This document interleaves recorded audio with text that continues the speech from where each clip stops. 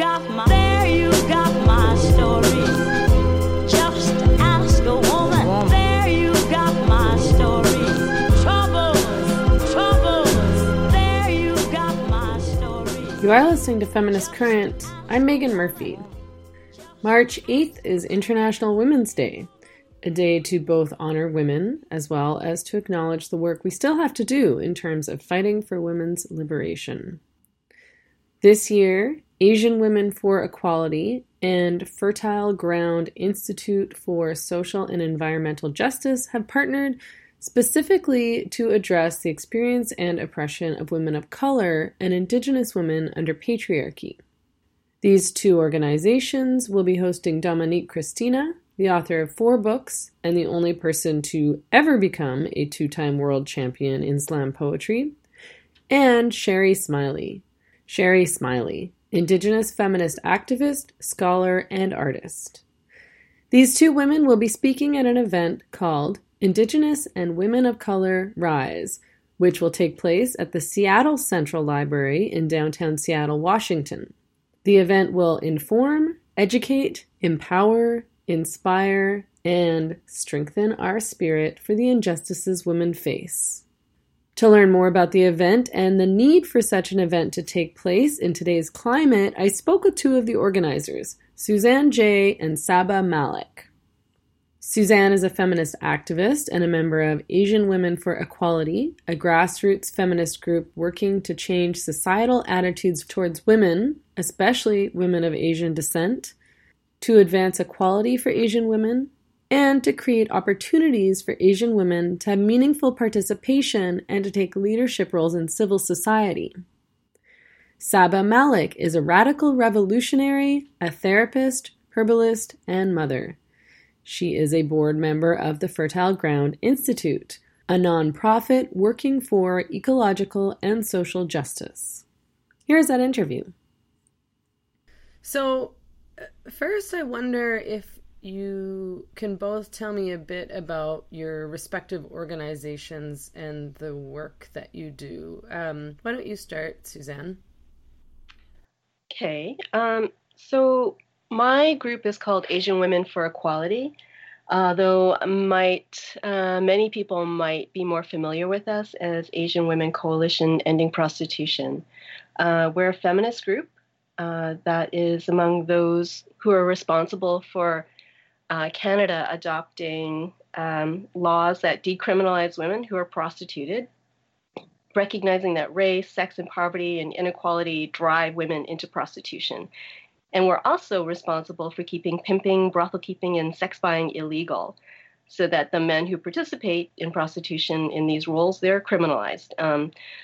So recently we're focused on forcing the city of Vancouver to allow the Vancouver police to actually enforce these laws, because the enforcement is actively blocked by the police board, which is chaired by the mayor of Vancouver. And another priority that we're working on recently is to secure basic income, which is also known as guaranteed livable income for people living in Canada. It's a particular concern for women. We think that it will it gives women more autonomy over their lives. Great. And Saba, can you talk about your organization? Sure. Fertile Ground Environmental Institute. We are a non-profit who specialize in education in, radical, ecological, and political education. And one of the reasons it was a very strategic move to become a non-profit, because one of the reasons we wanted to do that is so that we could also become fiscal sponsors for smaller groups, particularly ones that were either helping Indigenous struggles, grassroots struggles, and actually Indigenous organizations that did not have non-profit status to be able to fundraise and collect money without having to pay tax on it, and also be tax-free and a fiscal kind of an umbrella organization for smaller organizations to come through, and also work in coalition with ideas that may seem disparate but which we believe to be connected at the root. Mm-hmm. Can you talk a little bit more about that connection and specifically how ecological justice is tied to women's liberation? So a few years ago at Puke, I actually did a panel with two other activists, Rachel Ivy and Courtney Andar, about the connection between ecocide and misogyny. And if we look into the history of being human, we find that it was precisely at the time that we turned to agriculture, which was the first form of destroying our planet ecologically by soil erosion, which was when we made the switch from being nomadic hunter-gatherers into a more civilized, sedate species, which meant that with the advent of agriculture came the need for many bodies because it's labor and it's hard work. And that is when women started to be viewed as a resource for their reproductive abilities. And you found that these people, the communities that turned to agriculture needed to go into further and further denuding country because they needed those resources. They were planting them only to human use. And so they would go into another community, they would kill all the men, they would keep the women for sexual services and reproductive services. And that is how we see it, as when we took many, many communities and many, many tribes which were matriarchal were either killed off and the women were taken and they became ameliorated into a much more patriarchal way of living, because now, their reproductive qualities meant something. So they were enslaved not just for their labor, but also for their reproductive services. And that's how we see that both those things are linked. It's the beginnings of what we see as patriarchy. And Suzanne, your group deals with the specific oppression of Asian women. I wonder if you can talk a little bit more about that. How are Asian women particularly oppressed today? What is it that Asian women are facing in today's world? Mm-hmm. Well, the oppression that Asian women face is so deeply entrenched and normalized that it's actually become kind of difficult to see it and to name it. But it's a sexism that affects us on, individually, on the individual level and as a distinct group. We face in North America stereotypes that are sexualized and really focus on our subservience. Concepts such as China doll, geisha, Japanese schoolgirl, mama-san is a particularly offensive. They all are tied to the convenience of Asian women as sexual for sex, but also for our disposability. So in cities across North America, Europe, Asia, women are sold for sex in plain view in storefronts. And I am meaning that we're sold in plain view in storefronts in North American cities as well, including Vancouver. And in some places, prostitution is a tourist attraction. Thailand, Cambodia, Philippines. You can't really say the names of those countries and not get that strong association with prostitution tourism and the exploitation of women. And our prostitution is so normalized in North American culture that the idea of a rub and tug is kind of a standard joke in popular culture. And it's also the idea of us being kind of naturally prostitutes is common enough that some pro-prostitution groups are trying to redefine Asian women in prostitution as migrant sex workers. So it's I mean, that's very clearly a really racist and sexist strategy to keep women divided on the issue of prostitution and invite people to sacrifice, like, the Asian women to the violent to as the ones who are going to do the prostitution. Also, our bodies and our labor are commodified. We're hired as domestic caregivers through agencies that make a huge profit. We're expected to care for other people's children and other people's seniors and other people's sick family members. And we're expected to do it with love, as though, that kind of love and care can be salaried. Our bodies are also used to incubate and birth babies on demand as surrogate mothers. And again, this transaction is negotiated by a third party who profits the most and puts almost all of the risk on the woman carrying and birthing the fetus. And Asian women are trapped in factories as cheap labor, building the electronics that keep, the current world functioning. And the expectation of being cheap labor follows even those women who make it here to Canada, so that Asian women are frequently kind of automatically paid less than our white coworkers. And we're also expected to do the grunt work.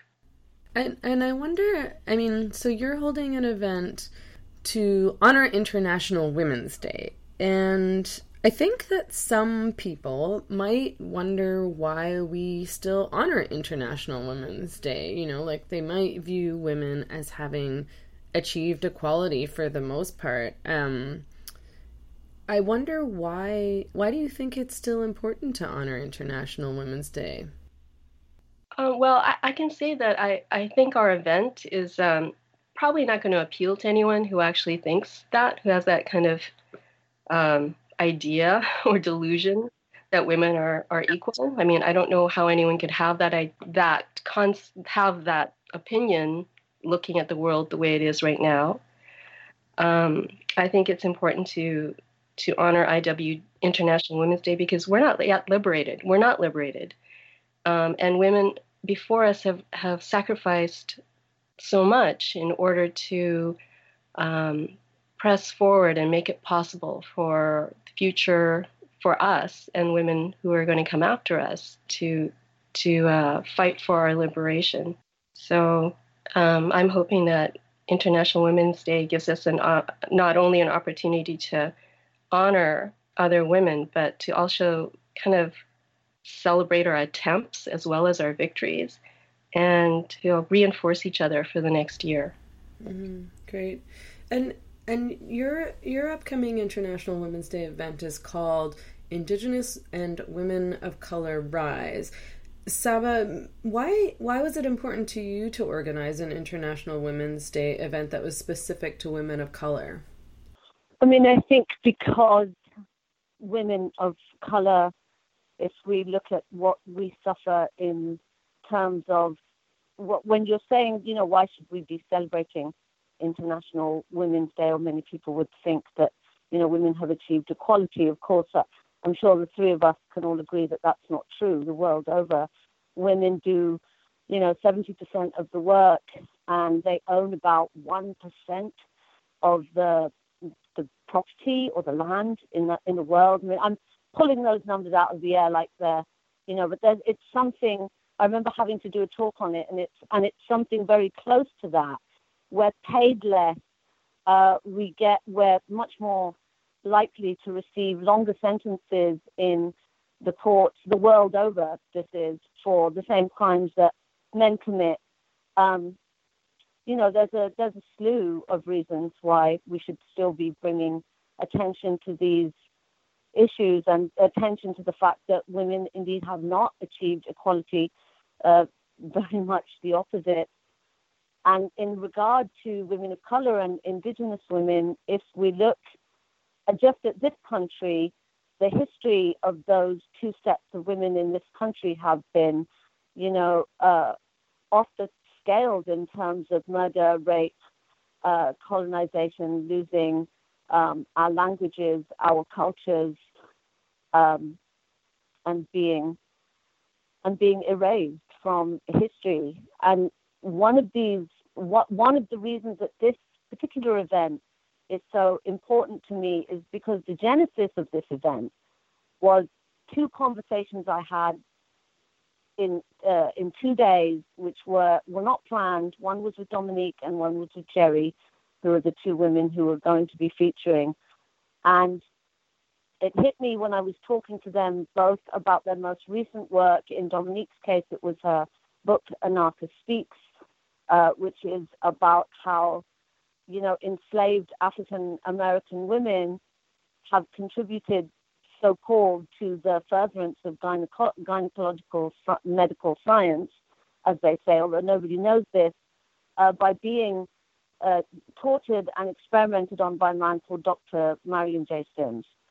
And Cherry's first film is all about, missing and murdered Indigenous women. Now, both sets of these women have been entirely, they're so low on the radar of people's concern for what is happening. We've got one set of women that Dominique will be representing or talking about when she reads from her book, which are these African American women who have been forgotten. And we will have Cherry reminding us of very much of of a current struggle and a historical struggle of Indigenous women the world over, being murdered and going missing, and nobody seeming to really care about it. Mm-hmm. I wonder if you can talk a little bit more about that. As you mentioned, one of the issues that Sherry Smiley addresses in her work is the murdered and missing Indigenous women.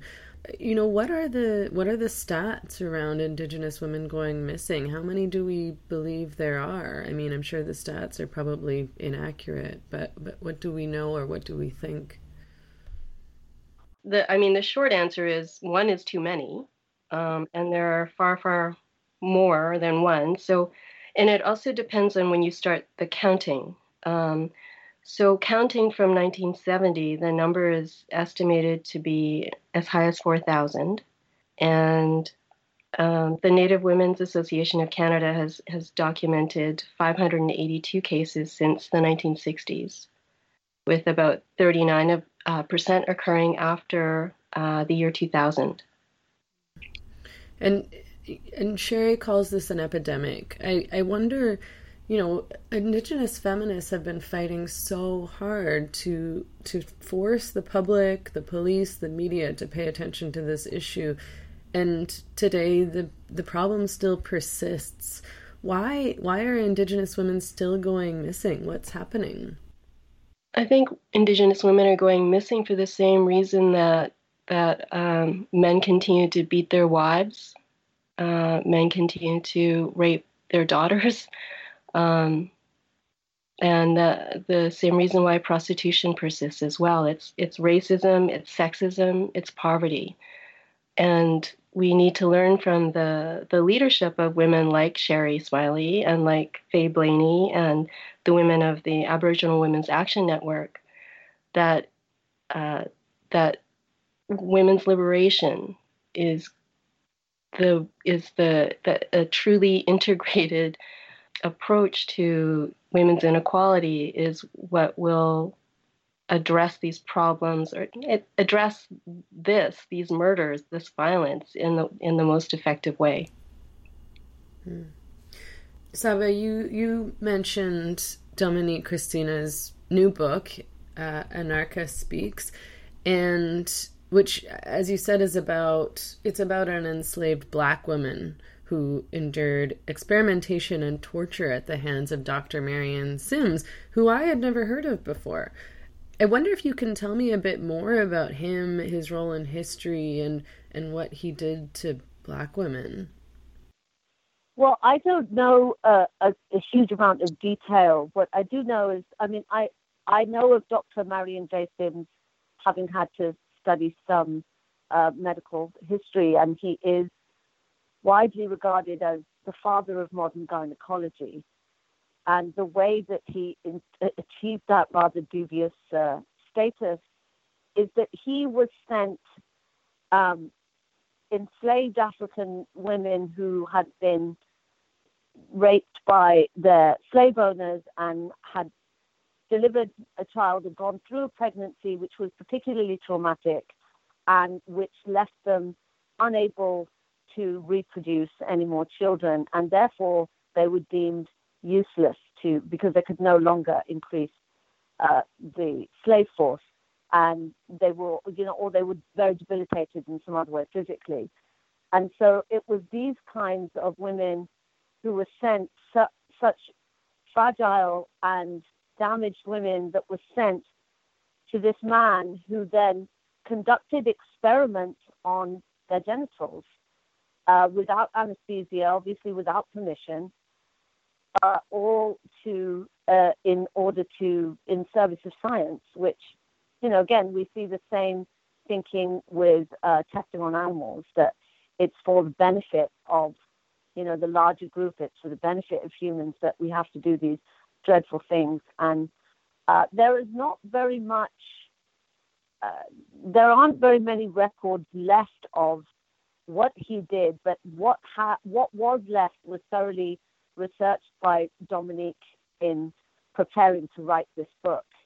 And I believe on the evening in question, she will be sharing from her book, which she wrote in the first person. And I do know that she said that to date it was probably the most difficult book she had to write. Mm-hmm. Yeah, I can imagine.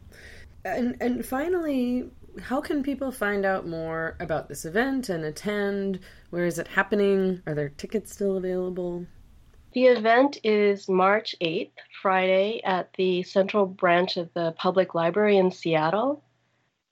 And you can get tickets online by searching, I think it's brown paper tickets, for the title of our event, Indigenous and Women of Color Rise, or you can go to the websites for each of our organizations. Our organization's website is awcep.org, which I know is difficult to remember, or our Facebook pages. So I'll get Sabah to say the name of Fertile Grounds URL where you can buy tickets. And I can link to those in the show notes also. Oh, that's great. Yeah, thank you, Mr. And that's all from me. I wonder if there's anything else more that either of you wanted to add. Well, I'm hoping one of the reasons that one of the other things that we would really like to promote in this event, we don't want people to just come and attend it and then, go away feeling good or not for a couple of days, or feeling like they've done something worthwhile. We're also hoping to engage people at the event to actually get involved either with our organizations or other local organizations who are working on related issues, to mobilize people. That was part of our original vision for this event. Thank you both for talking with me today. I really appreciate it, and thank you so much for organizing this event. It sounds really powerful. It'll be excellent. Thank you. Thanks for the time, Megan. Yeah, we are looking forward to it. Yeah, thank you, Megan. And thank you for your work. Great. So thank you again, and have a great night. Thanks. Thanks, Megan. Bye-bye. Talk to you soon. Thank you. You just heard an interview with Suzanne J. and Saba Malik. To learn more about Asian Women for Equality, visit www.awcep.org, and to learn more about Fertile Ground Institute, visit www.fertilegroundinstitute.org. You can get tickets for Indigenous and Women of Color Rise, taking place on March 8th at the Seattle Central Library at brownpapertickets.com. That is all the time we have for today. I'm Megan Murphy. Thanks for tuning in to Feminist Current. You can find us online at feministcurrent.com, tweet at us at feministcurrent, or send us an email at info@feministcurrent.com. We are hosted by Libsyn, and you can subscribe to the Feminist Current podcast anywhere you like to listen: iTunes, Google Play, Stitcher, Pocket Cast, TuneIn, and beyond. You can even give us 5 stars and a review on iTunes. Show the world radical feminism is worth listening to. Feminist Current is a syndicated show produced and edited by myself, Megan Murphy, out of Vancouver, BC.